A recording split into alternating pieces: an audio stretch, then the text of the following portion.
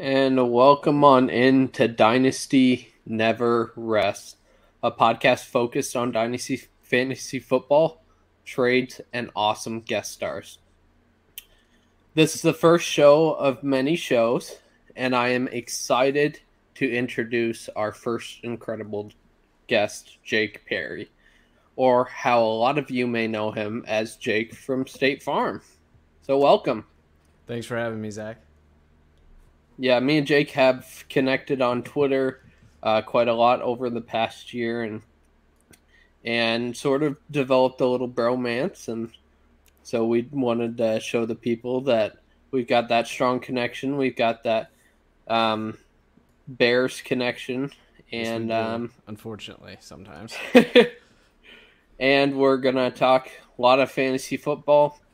If you haven't been paying attention, it is free agency right now, and it's been a little weird in free agency.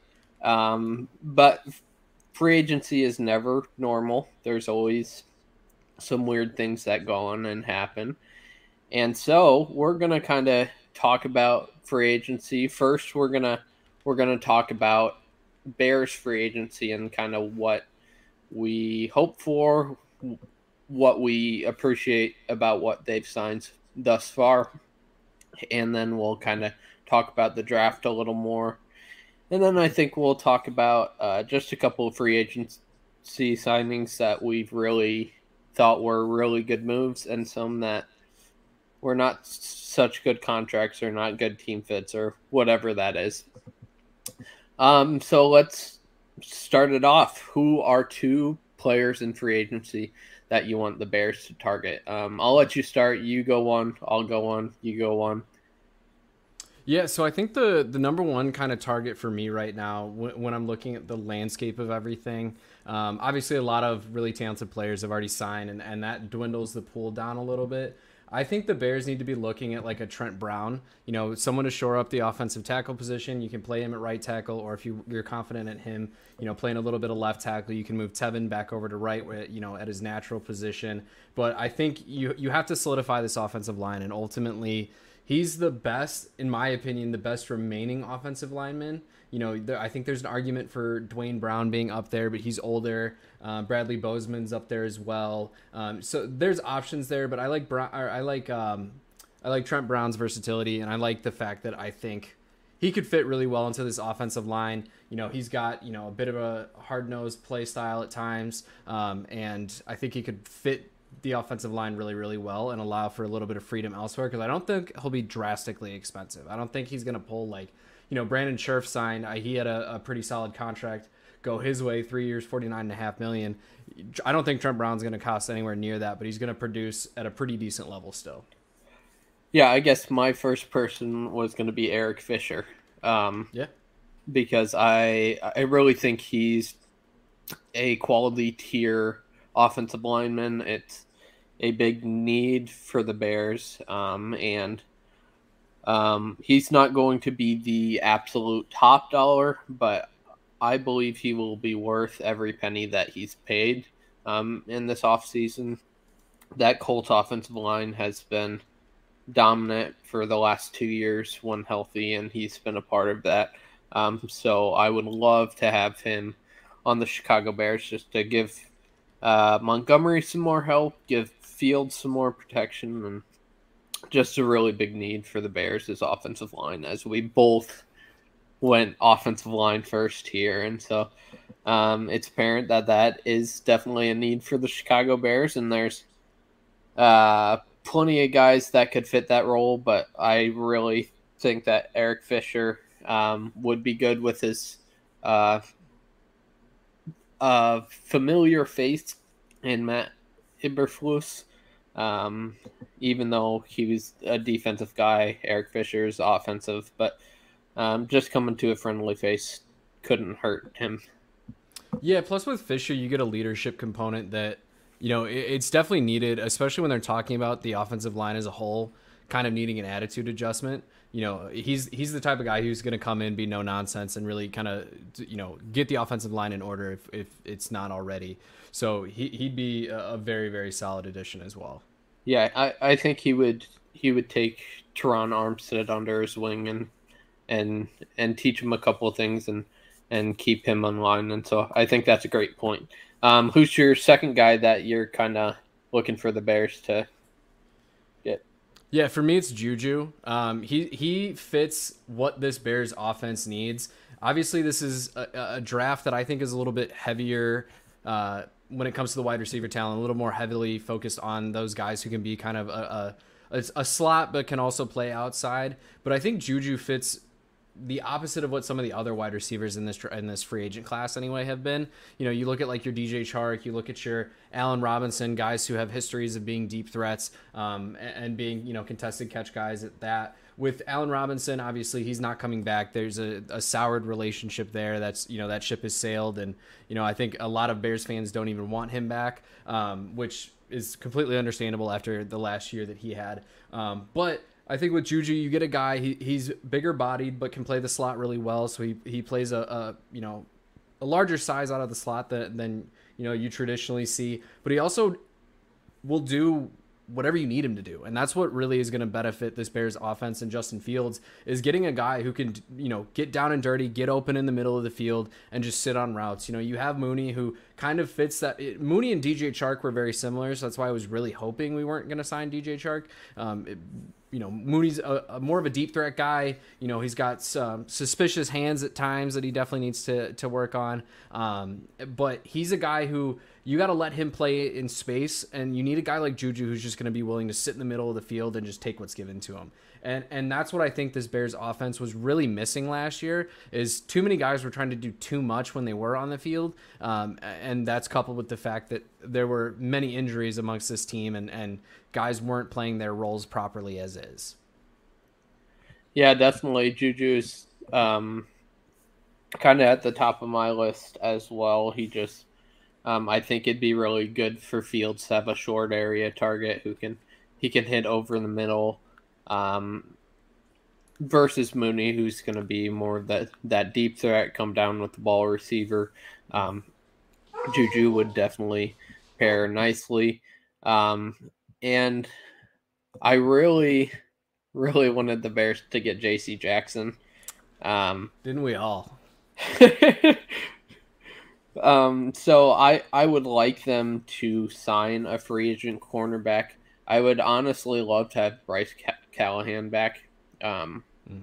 He was phenomenal on the Bears when he was on the Bears.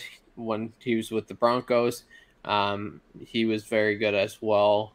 Just getting another cornerback in this system would be really good, because we really just have the one guy, and we need to be able to cover both Justin Jefferson and Adam Thielen, and with one suitable cornerback on the roster, it just doesn't happen. And so, and if the Packers sign, let's say the Packers get Allen Robinson, then we need a second cornerback just handle within the division, right? Let alone all our other opponents. Yeah, with Callahan too. I mean, that kind of slot nickel corner was our worst position last year on defense by a pretty substantial amount. So any improvement, you know, made to that spot in the field, this draft, it's heavy in corner talent in my opinion as well. There's a lot of guys who can play really solid corner, I think, at the next level, and it allows you to kind of shift your focus from, you know, just grabbing anybody to getting a guy that you know the front office, obviously there's been a lot of turnover, but ownership knows him, that we've seen him here before. He's a familiar face for a lot of fans, and while fans didn't love him a ton when they were here, I think they've seen how bad it can be and realized that it really wasn't that bad when he was out there for us. Absolutely.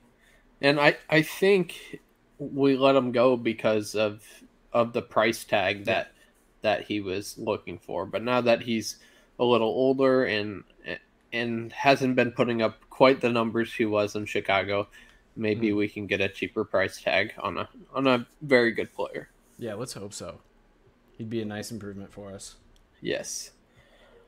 All right, let's move on to the Bears that year, the draft, and kind of who you're looking to acquire in the draft. And I'll actually start this one off.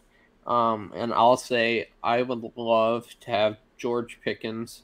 I know he's got some off the field issues, but I think he is one of the most talented wide receivers in this draft.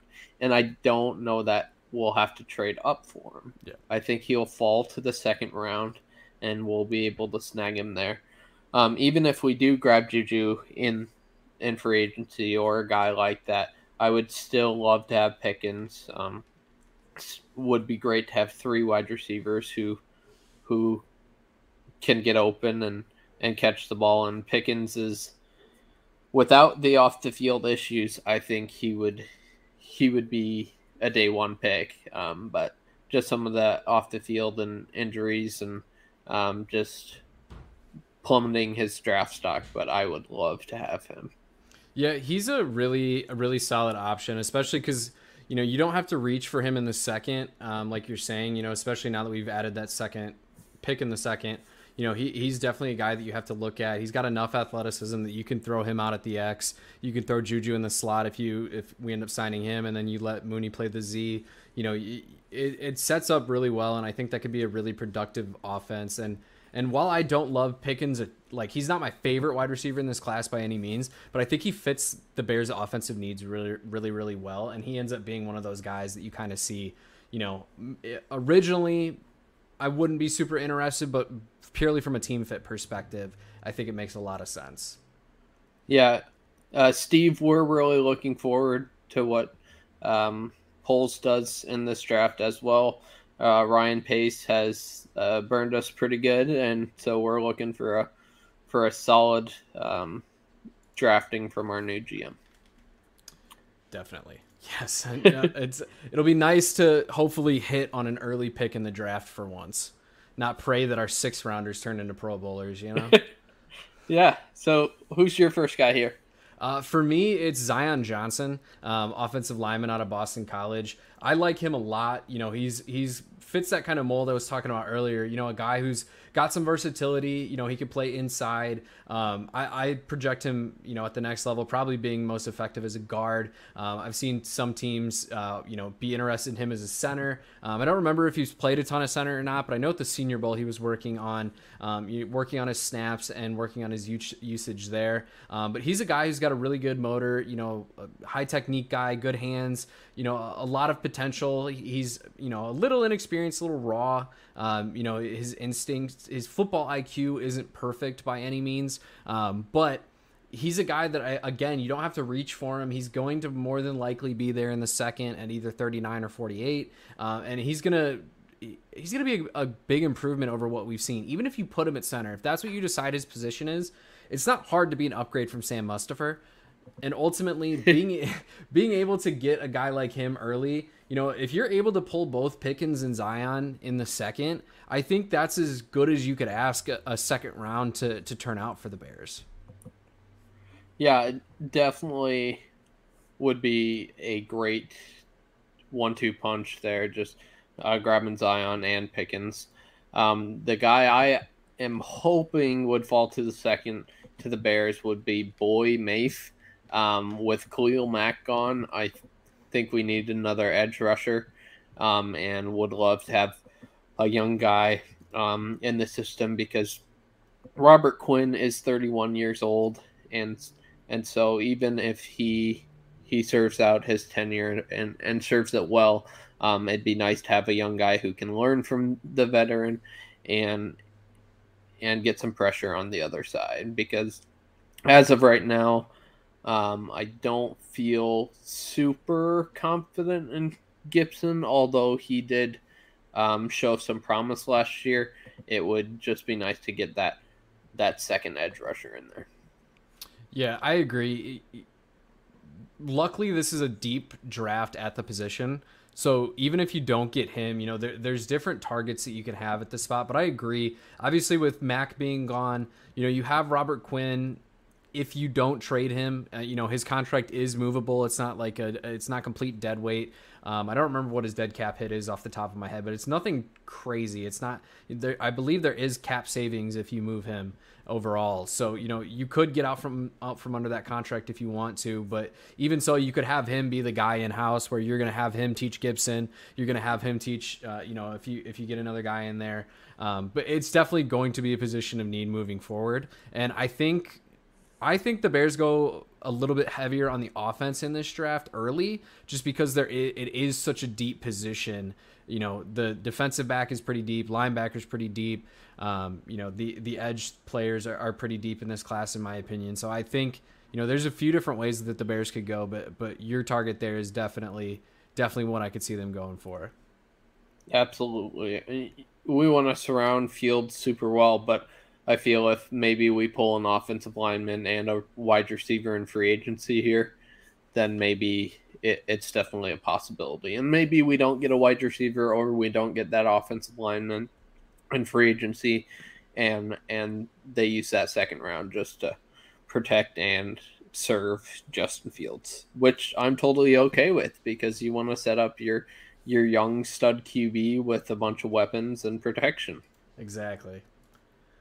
The second guy for me, there's a few different ways that you could go about this. I'm going to probably go with wide receiver again. And it's going to be a guy who, from a fantasy perspective, I'm pretty much out on. I'm probably going to have 0% rostership of him. But it's Christian Watson. He's a guy who kind of fits what you're talking about again, where he's a big athletic guy who can play him. He can play on him by himself on his own side of the field. He's, he can run pretty much any route that you need him to. He's not a perfect route runner by any means. He's got some concerns being a non-early declare, coming out of, a lower level of competition, but he's a guy that, again, kind of fits the team need really, really well. And he's risen up draft boards now. So maybe you're looking at him in the second there. But also, this is a deep class when it comes to like big, fast wide receivers for the most part. You have him, you have Alec Pierce, you have David Bell fits the big side of the things, but not the fast side of the things per se. Even though his play speed is clearly faster than his 40 time is. Right. But again, you and I are on the same page here. What's that kind of archetype of that big athletic receiver who can play on an island by himself? That's really what you need in this offense, assuming you lock up the slot position with a Juju or a Jamison Crowder or something to that level. Absolutely. All right, so let's highlight our least favorite signing in free agency and our favorite signing. Our least favorite might match up here, but I'll let you go first, and you can share who it is. So my least favorite signing, I'm going to approach this from a least favorite in that I wish my team could have gotten him least favorite signing, and that's Brandon Scherff. He was the best offensive lineman available, in my opinion. I would prefer him to Teron Armstead. He got a really great deal with Jacksonville. That's a ton of money to pay a guard, but he's worth every penny. The man knows how to play football, and he was really a guy that I've been trying to speak it into existence that the Bears end up with him either via trade or free agency for a few years now. But he's a guy that I think just really, really well could fit a lot of teams. And that's why he's my least favorite, is because I wish he was on my team. Now, if we're talking about least favorite in terms of like the signing just doesn't make sense to me, it's Zay Jones. Like, I feel like that's a lot of money to pay a guy who hasn't done a whole lot, given he's had injury concerns or injury issues that he's dealt with. I do think he is a talented wide receiver. I just don't see the connection of where that money makes sense for what he's done so far and what you project out of him given his age. Right. And he was just a free agent, last year or 2 years ago? Just unclaimed and sitting there. So, yeah, I don't think Zay Jones' contract was warranted. And I'm going to go with a teammate of his who also got a contract that I don't think was warranted. And that is Christian Kirk. And I know that you kind of like Christian Kirk, but I know you're reasonable enough that Christian Kirk's $84 million contract is absurd. Well, I think it's Is it 84? Did the real number come out at 72? Either way, um, yeah, it's a It's lot, it's but it's 72 with the chance with of incentives for 84. 84, yeah. Yeah.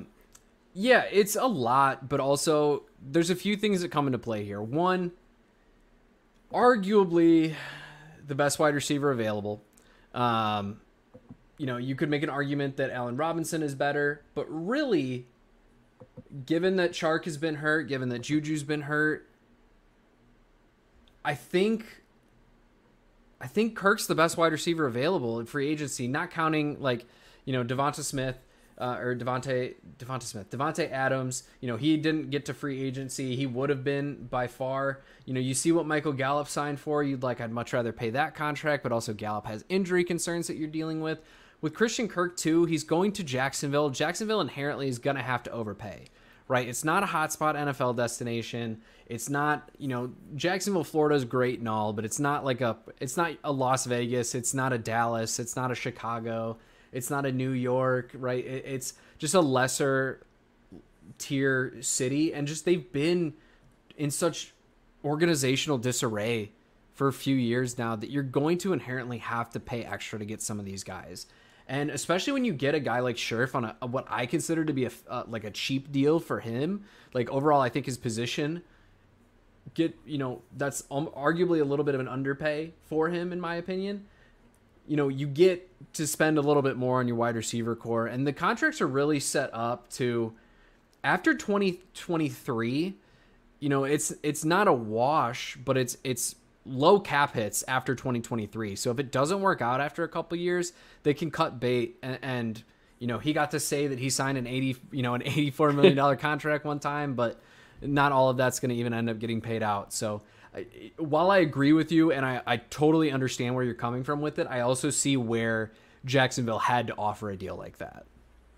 Yeah, and I kind of understand it, but Kirk hasn't had an 1,000-yard season. I mean, offer that to Juju, or at that point, just keep Chark. I don't think Christian Kirk is astronomically better than Chark is, and so I think Kirk offers you a different skill set than Chark. I think absolutely Kirk's a little more flexible. He can play inside, he can play outside. Whereas with Chark, you basically have him as an outside only guy who's running go routes and post routes, and you're hoping he gets open. He's not gonna Kirk can win on slants, he can win on ins, outs, digs, curls. He can do a little bit of everything. He's fast enough to succeed if you need him to run a slant or a post or anything like that. And I think Kirk just gives you a little bit more flexibility. I too am confused as to why they didn't keep DJ Chark, especially after them signing Zay Jones. But I have to think that Chark just didn't want to be in Jacksonville anymore. That's the only thing that makes sense to me. Yeah. All right, we got a question from the chat, which was worst, the Zay Jones signing of 2022 or Kendrick Bourne 2021? I feel like I don't know. I feel like Kendrick Bourne at least rationalized it, made it worth it a little bit. I think he went for 55,805 this year. So that's a pretty reasonable stat line. Obviously, you have to pay a little bit of extra money. Yeah, it probably wasn't a warranted contract, but I don't think it's as bad as Zay Jones. What is Zay Jones Zay Jones has a lot of potential, but I don't think he's shown anything to be worth that level of contract. This was arguably, not even really arguably, this is the best season in his career since his 2018 season. And it was 47 receptions for 546 yards and a touchdown. I don't see a world where that's worth up to $30 million. Yeah, I mean, but I feel like we had that same perspective with the Kendrick Bourne. We saw the Aguilar signing, and we were like, that's too much, but it's okay. And then the Kendrick Bourne came in, and we were like, Bill Belichick, what are you doing? And so that feels sort of similar here. There's Zay Jones has not earned that contract. It's not warranted, but could we see him do some something similar to Kendrick Bourne and take a step forward. Oh yeah, definitely. He's got the athleticism to do it. It's just a matter of staying on the field, and if he can do that, I think he can be an effective weapon. But this offense has become really clogged really quick. You have Visca still, you have Chark now, you have Marvin Jones under contract, you have ETN, you have maybe J Rob if he's healthy, you have Zay Jones, like you have Dan Arnold, Evan Ingram, like you have 7 or 8 legit guys there. I'm that's my worry, is that it's just going to be so spread out. Yeah, none of these contracts are going to be end up being quote unquote worth it. If there was a quantifiable way to do that, right, where you could be like, this much money equals this much production. I don't think many of them are going to get to a point where you're confident and you look at it and you go, that wasn't a terrible idea. Like, the 2 tight ends make sense, right? Peterson has run some of the most 12 personnel in his last few years as a head coach. Given a lot of that was when he had Zach Ertz and Dallas Goedert, 2 extremely talented tight ends in their own right. It was Zach Ertz and Trey Burton for most of that regime, and then he was the one who drafted Goddard, but really didn't get to see him flourish. Yeah, but either way, like, so from that aspect makes sense. But you have 4 wide receivers now that are under either a decent contract because you drafted them pretty high in Visca, or free agent contracts. Obviously, you're stuck with Marvin Jones a little bit because that was an Urban Meyer signing. But there's a lot a lot of talent spreading around that football field. It's going to be interesting to see how the production really breaks down there because there is so much going on. And maybe that's also why we don't love these contracts. Is it's like there is so much money being thrown at this offense right now that it's like, which of the signings is going to work out? Because inevitably, you've signed 4 guys. Like, something's not going to work out. Mm-hmm. Yeah, it just from the outside looking in, it's just we have some question marks for the Jacks for Definitely. sure. Who is your favorite signing in free agency here? Just because of the story behind it, I'm going to say Randy Gregory to the Broncos. Yeah. I like, that's just so Jerry Jones. It's just like, yeah, we're going to the Browns made you a great offer. We got it. You know what? We're going to beat you. We're going to beat that offer from them. And then they get to the table and they're like, well, you see, actually. And then the Browns are just waiting over here. Just, come on, Randy. Come on. We're ready for you. And he says, you know what? I'll take 5 years and $70 million from them instead. So, that for me, that's got to be my favorite. That, and just because he's a kind of a personal favorite of mine, James Daniel to the Steelers. He's a good guy. He did everything he could for this Bears team for quite a few years. Consistently graded out as like a top 20 guard on PFF. So, I'm happy for him to get a good deal somewhere. Wish it was still here, but unfortunately, it's with the Steelers.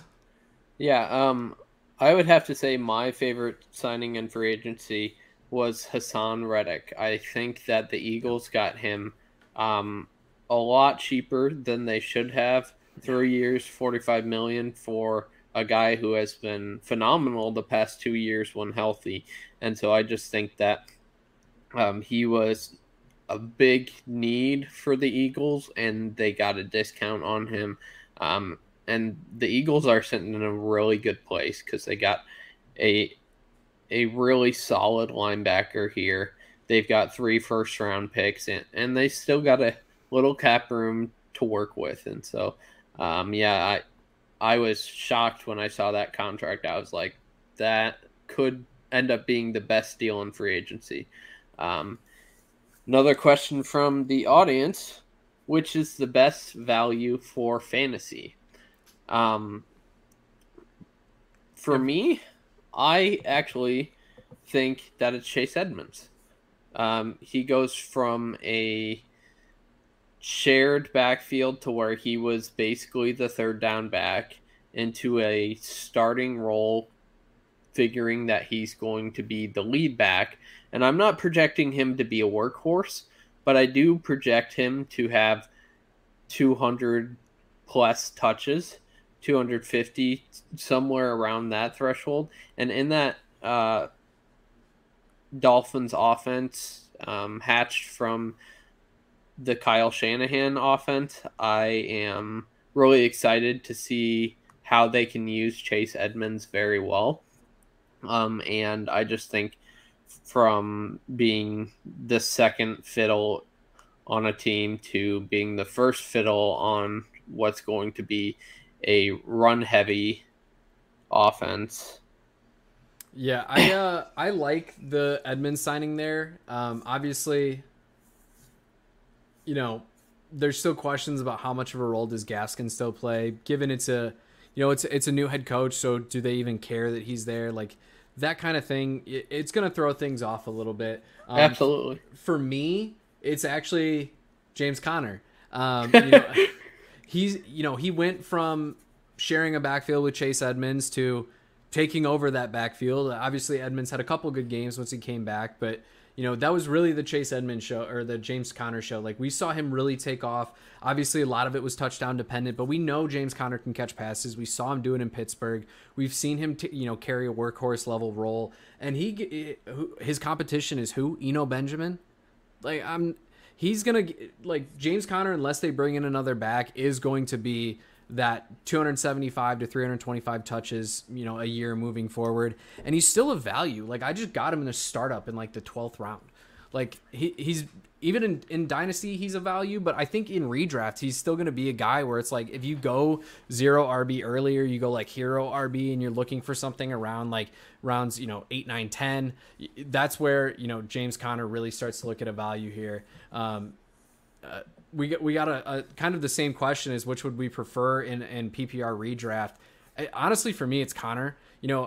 We've seen Conner get a workhorse workload. We've seen him catch passes. We've seen him be the goal line back. There's enough question marks with Edmonds there that I'm just not 100% convinced. And I don't think ultimately that McDaniel's going to run the same offense that was ran in San Francisco. I think it's going to be modified to an extent, and I don't imagine they're going to run anywhere near the same, especially with the offensive line. The reason San Francisco is so good at their scheme is their offensive line is off the charts, and Miami's not in that situation yet. They've made a couple moves to get closer to that, but it's going to take a year or so before they could even pull off that same style of offense that they did in San Francisco. So it's James Conner for me.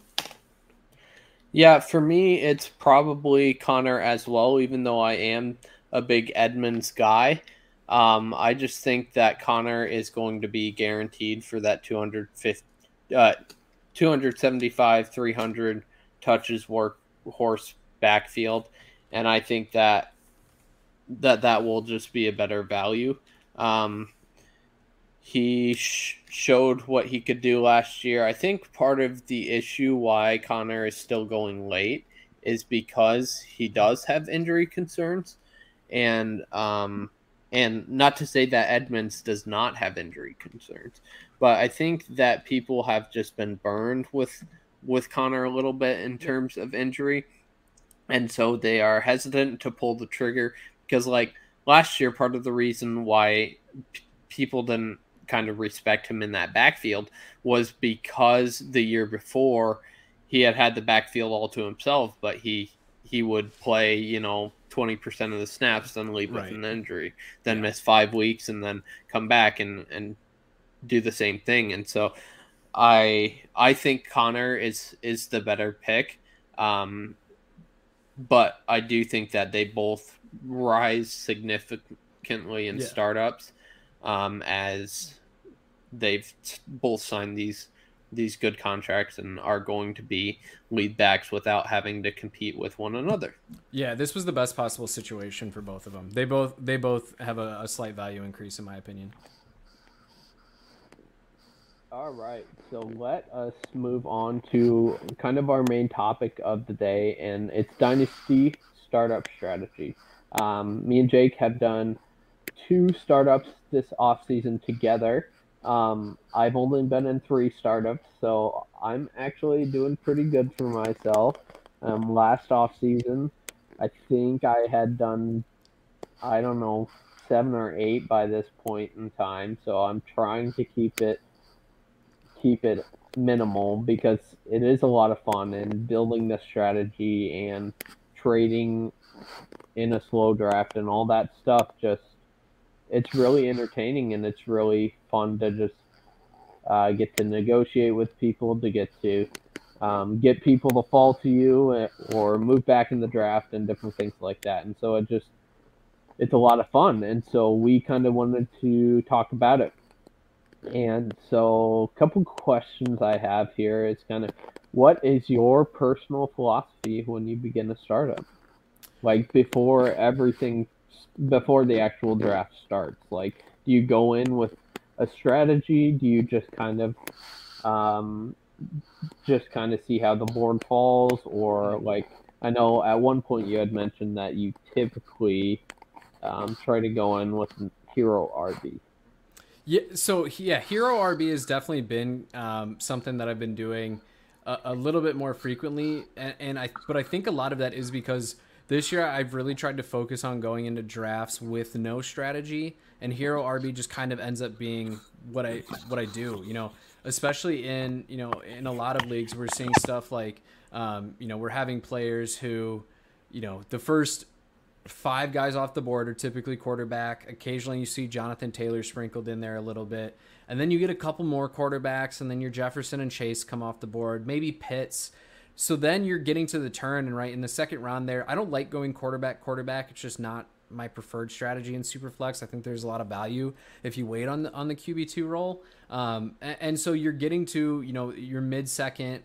I'm assuming, in this situation, I'm picking like middle of the first, middle of the second. I'm probably going QB middle of the first, assuming one of the guys in my top tiers. I have really two tiers at the top. As long as one of the quarterbacks is there, I'm probably going that early. And then on the turn there, I'm able to get a Swift, an Eckler, a Najee, like some running back falls. And then from there on, especially once a couple running backs go early, people start typically to panic a little bit. So you start to see a lot of running backs come off the board, and then suddenly you're getting Devontae Adams in the fourth round, or you're getting, wide receiver just becomes a value where it's like you're getting a top guy a few rounds later than you probably should. So that's just really been what I've seen happen a lot recently. But also, I'm not afraid to trade back in a startup. I'm also not afraid to trade up in a startup. And that's why I really like going in with no set idea, right? If I know that I'm going in and I'm going to go robust RB early, if I'm going to draft as many RBs as I can, especially the top tier, I'm going in there just fully accepting that I'm giving up future draft capital to move forward. I'm giving up startup capital to move forward. Because I need to get myself 4 or 5 legit running backs just because there is so much injury concern there. Whereas, in the more recent startups, I'm getting, my guy early. Later in the draft, Zeke has been falling like crazy. I'm getting Zeke in the 9th. I'm getting, I'm picking up guys later, even later than that, like your James Conner, like your Devin Singletary, Rashad Penny. Like there's so much value at running back later, especially because it is such a fickle position, that I think if you get your one really good running back early, you can really fill in the rest of your roster through the middle rounds there, and it just allows you to have a little bit more well-rounded of a team. Yeah, I try also not to go in with a strategy, just because that locks you in. So, like, say you want to go robust RB, and you are sitting on the 1-2 turn, and both Jefferson and Chase fall to you there. How do you not pull the trigger on both those guys? Oh yeah, right there. If you go in with a set strategy, you're basically bypassing some value. 100%. And so like the 2 startups that we did, like, I didn't intend going robust RB. But it just kind of happened for me. It was kind of insane. Like, I I I started off with a QB. I started off with Lamar Jackson, and then I ended up getting like four or five 24 to 26-year-old running backs. So I got Dalvin Cook. I got Nick Chubb. I got David Montgomery. I got just a handful of these guys, J.K. Dobbins, that sit in that 2 to 5 range, but they just kept falling and falling and falling. So I ended up getting like 5 of the top 15 RBs that I would consider in Dynasty, and and I got Derrick Henry. I think in the this 6-7 turn Yeah. in one of the drafts. It's just like that running back hill people are so afraid of right now that people are going more hero RB, and so those middle rounds for me, I traded up to get some of those running backs just because I was like, why is David Montgomery here in the fifth round? I don't think he should be, and so I went up and got him. But I'm totally okay with not going robust RB, but it was just kind of how the cards fell to me. It was just like, yeah, I'll pull the trigger on David Montgomery and J.K. Dobbins and Nick Chubb, and so my best advice would be just to don't walk in with a set strategy because you are going to miss value, and it's super important not to do that because you want to pick the best player available, and that differs person to person because Jake could be preferring a wide receiver over how I value a certain running back. Like Jake is a known Dalvin Cook hater, and so like Dalvin Cook in the 5th round isn't as maybe if it's Dalvin Cook versus let's say Terry McLaurin. Well, you got to pick another guy. Hey, thanks. I didn't know you hated Terry. DJ Moore. Yeah. You're going to pick DJ Moore there every time, right? Yeah, so that's actually a perfect example. A startup that I'm currently in, Dalvin Cook went 1 pick before DJ Moore, and if I was on the board where Dalvin Cook would, I would have taken DJ Moore. There's a pretty good chance I would have taken Elijah Moore over him. And I probably would have taken Stephon Diggs, who was still on the board, over him as well. But here's my argument for why that's okay, right? Dalvin Cook, yes, we know how great he can be. He's coming off of a year where he's been hurt. He was, knocked up a little bit. He was knocked out of a few games. He missed some games here and there. I think with COVID, I think he missed a game or two with COVID as well, if I'm not mistaken. But you have guys like Leonard Fournette, was PPR running back 6 last year, and he's going in the 9th round. You have Zeke, who's going in the 8th round. Aaron Jones is going in the 8th round. Josh Jacobs is going in the 7th round. Like, I can wait a little bit on running backs. There isn't the tier disparity with running backs as there is with wide receivers. With running backs, you have your probably your tier that I would consider like CMC, Taylor, Najee, Swift, like kind of as your top tier there. And then you have your middle, but like all of your middle tiers from like running back 5 to running back 24, call it, your top 2 tiers of running backs there. The only reason the tiers are really dropping there is because you're just starting to lose kind of that pass catching upside, especially in PPR as you get down. Like good floor, like your Damian Harris is good floor, not a lot of pass catching. Your Monty until this year really was, same kind of deal. Not a great rushing floor. He's going to get, 15, 20 carries a game, but he may not get the passing work. And so that's the only real reason that those tiers start to fall. So if you see any uptick in passing in those later round guys, you're starting to, automatically get some extra return on your value there. Whereas with the wide receivers, in rounds 2, 3, 4, you're looking at your AJ Browns through your Stephon Diggs, your Godwins are in there a little bit, but you start to get to round 7 and you see a pretty stark drop where you're guys like, your Darnell Mooney, your Mike Williams, your Chase Claypool that have a ton of questions or a target competition or whatever it is. I'd rather target some of those wide receivers early just because I can get some potential return on those running backs a little bit later. Which and this all should be noted too. This is almost the exact opposite mindset that I had drafting in 2020. When I was drafting over the past 2 years, I've I was the guy who was going running back heavy. I have so much Josh Jacobs in redraft last year just because everybody was fading him. Like I had so much Josh Jacobs, I had so much Miles Sanders just because like, oh, he's a running back. Like he could walk into a starting like into an elite position really really easily. And like those kind of picks ended up hurting me just because wide receivers that went in the same range, especially in redraft last year, that was your Debos, that was your it was guys in that range that just Your blew Cooper up. Cups. Yeah, like it was guys that I passed on those guys to take a running back just because they were a running back. Because I was going in with two set of a strategy, which is why I fully advocate now for just letting the board fall. Like I traded out of my first 4 picks, I was picking out of the 101. I didn't pick it 101, 212, 301, or 412. Like I completely traded out because there's just value to be gained by moving back there. And I still ended up with Kyler, Mixon, Godwin, Pittman. Like I still have a really good team, a team that I'm very, very happy with. And I didn't have to make those sacrifices early of passing on a guy that I think could elevate to another tier, whereas the running backs are a little bit more kind of in their tiers.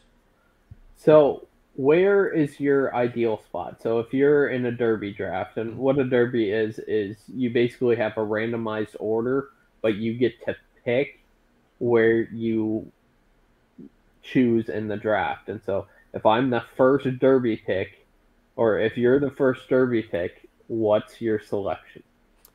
I typically like picking out of the 3 spot, especially in Superflex, because I know that I'm getting one of Allen, Mahomes, or Herbert. If I'm going into the draft and typically you're going to end up with Herbert there.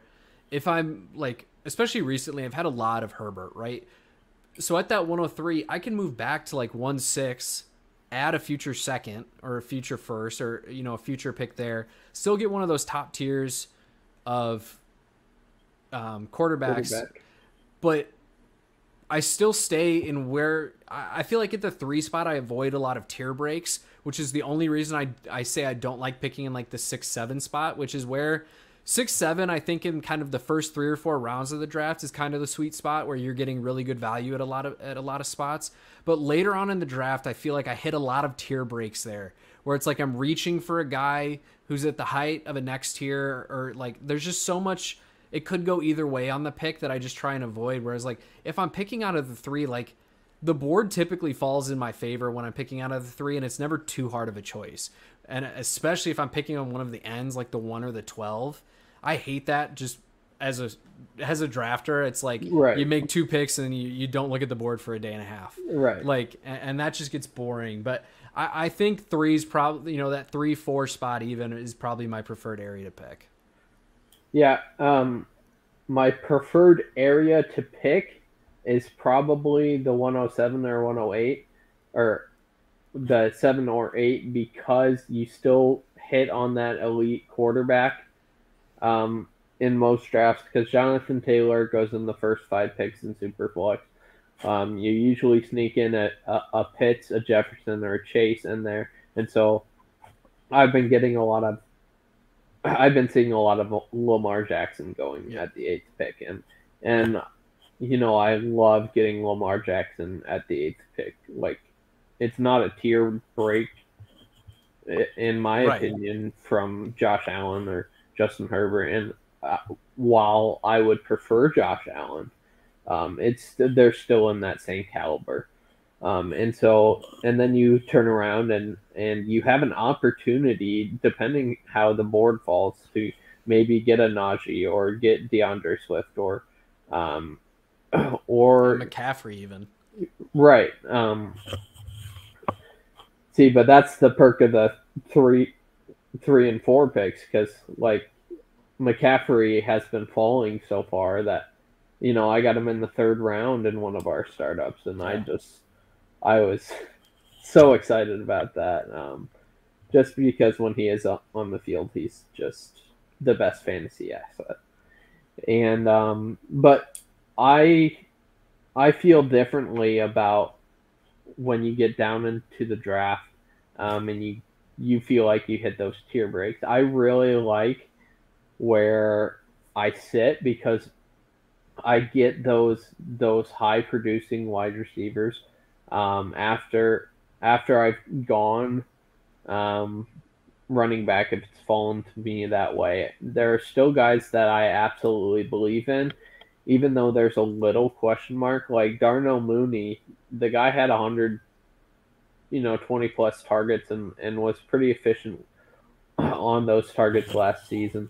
Allen Robinson is a guy that kind of goes in that range, and he could be a top 12 wide receiver this season. Yeah. Like he obviously didn't care to play football last year. You could see it in the way he ran his routes, and if you watched the Bears play football, you saw that he didn't want to play Bears football anymore.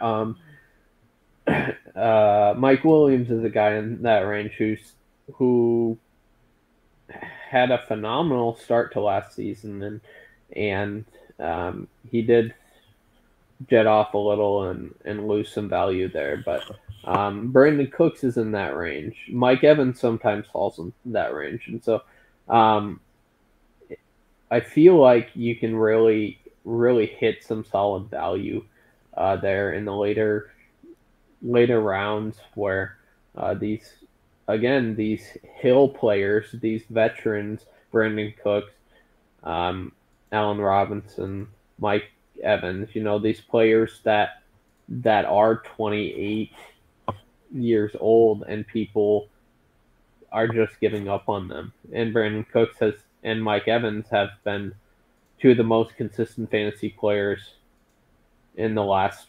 7 years.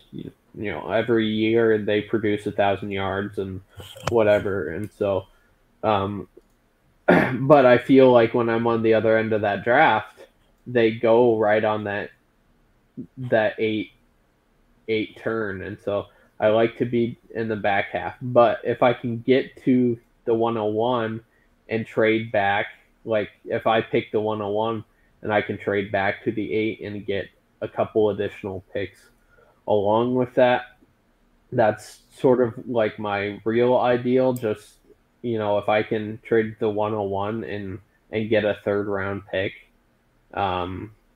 trading back to the 108, I would absolutely do it in a heartbeat, and that's an incredible value there.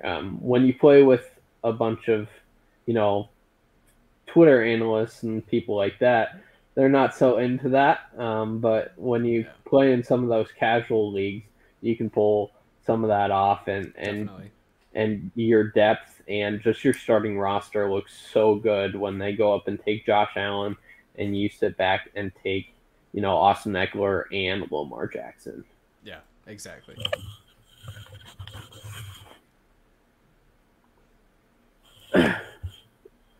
How do you approach your drafts differently when there's a tight end premium? I feel like the standard right now is super flex, but tight end premium is starting to kind of that super flex tight end premium. It's starting to kind of be the basis, at least in the Twitter realm. Yeah, so the top tier guys move up a little bit for me. I pretty much view everybody else almost equally as I do in non-tight end premium. There's just not enough volume to the lower tier guys to really justify it. You look at your guys like your Mark Andrews, Travis Kelce, Darren Waller. I consider Dallas Goedert in that tier as well.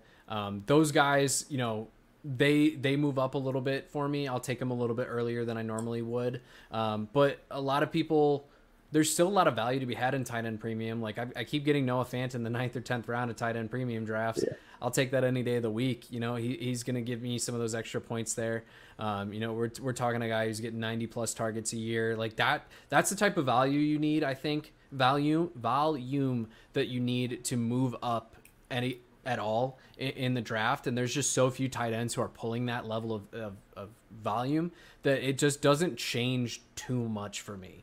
And if people are going to go crazy for tight end, again, I'm just going to capitalize on those wide receivers and running backs that are inevitably falling. Like, yeah, it's cool, but also if you're starting Travis Kelce and Darren Waller because it's a tight end premium league, but then your wide receivers are Darnell Mooney and Brandon Cooks, like I'm doing just as well starting Jamar Chase, call it a Jamar Chase, a DJ Moore, with a Dallas Goedert and a Mike Gesicki. Like Right. I'm gonna score. We're gonna score very very similar amounts of points, but my guys aren't on an age cliff, and yours are rapidly approaching that. So it doesn't really change too much for me, and I think people make the mistake of changing it too much. I think people target tight end a little bit too heavily because of that. Like I see Brevin Jordan going in the top like 11 rounds of drafts, and I'm like, you realize the guy had fucking 20 receptions last year. Like he barely played for the first half of the season. Once he started playing, he saw like 4 targets a game, had one game of 7 targets. Like just generally speaking, the man just didn't get a lot. And I don't like people are taking him early because he's a young tight end in a bad offense. Like that doesn't matter. Like if he's not a good player, he's not going to get 100 targets, which is what you need for that extra point and a half or extra half point, extra point, whatever it ends up being to be worth it. Right.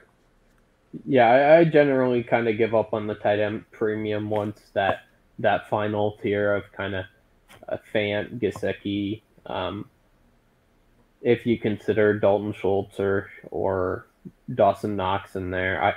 I definitely don't consider Knox in there, but Same. With Amari Cooper leaving, Schultz has Definitely crawled up into that tier for me.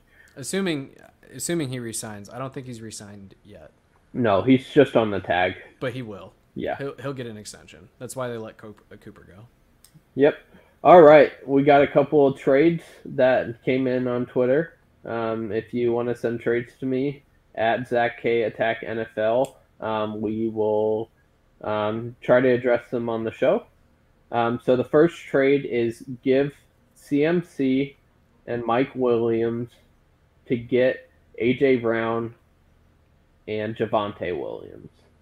And for me, it's AJ Brown and Javonte Williams pretty easily here. For me, it's a little bit more team dependent. If I think I'm really close to a championship, I might like keep CMC and Mike Williams, but Javonte has CMC level value right now. Like I'd have to go back and look, but I've done 6 startups this year, and I'd say in probably 5 of them, Javonte went before CMC, which I think is absurd, first Absolutely. of all. But, just from a value perspective, CMC ends up being a little bit of a better value there. But also, AJ Brown is 8-9 tiers above Mike Williams for me as a wide receiver.